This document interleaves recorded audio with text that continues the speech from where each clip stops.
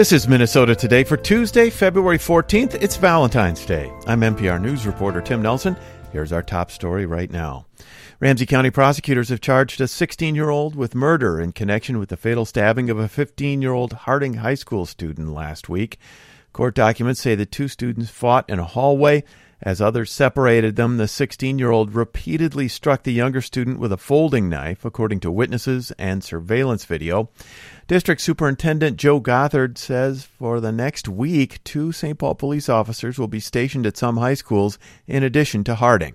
We do not currently have a contract with the St. Paul Police Department, and we haven't had one for the last 3 years, since June of 2020. However, I have to say, under the leadership of the mayor and former police chief and current police chief, the partnership was never extinguished. The partnership never went away. Gothard says the other schools with additional security include Washington Technology Magnet School, Central High School, Como Park Senior High, and Humboldt High School. Classes were canceled at Harding High School for a second day after the Friday incident. Prosecutors said they intended to seek to have the teen suspect in the killing tried as an adult. And St. Paul public school teachers are raising concerns with some of the solutions the district is proposing to deal with the stabbing and other recent violent incidents. St. Paul Teachers Union President Leah Van Dasser says she's thankful the district is proposing immediate action, but says she has a few concerns. Armed personnel does not seem like the right way forward. We've worked hard as an educator union over the past few years to really push from our counselors, social workers, the early interventions and helping our students and helping them work through problems or concerns they may have, is something I'd like to see more of as a preventative measure rather than as a reactive measure. Van Dasser says she wants district leadership to involve teacher input in solutions going forward. And Missing and Murdered Indigenous Women 218 organized a walk to honor and remember their relatives in Bemidji today. Like a similar event in the Twin Cities, it was aimed at building awareness of violence against Native women and girls.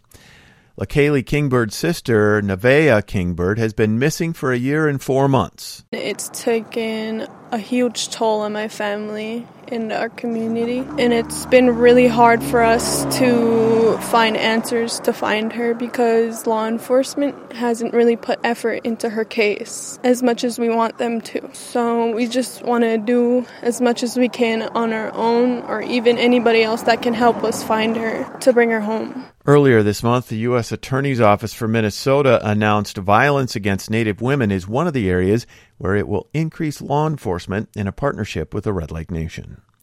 And here's what else we're watching. Minnesota's Commissioner of Employment and Economic Development is leaving state government to take a top job at the Star Tribune. Steve Grove will be the paper's publisher and CEO. Grove is a Northfield native and a former executive at Google. He has worked for Governor Tim Walz since January of 2019. The Star Tribune says Grove will be expected to drive digital subscriptions and increase advertising as the paper faces a future with fewer print subscribers. Grove takes over the job from Mike Klingensmith, who is retiring. And a Twin Cities dance artist has received a $550,000 grant from the Doris Duke Foundation. Rosie Seamoss is an enrolled member of the Seneca Nation. Her work involves themes of personal and collective identity, family, and sovereignty, according to her website.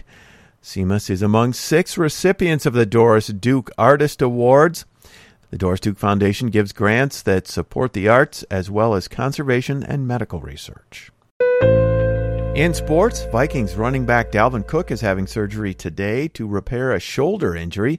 ESPN reports Cook, who is 27, originally injured the shoulder in 2019.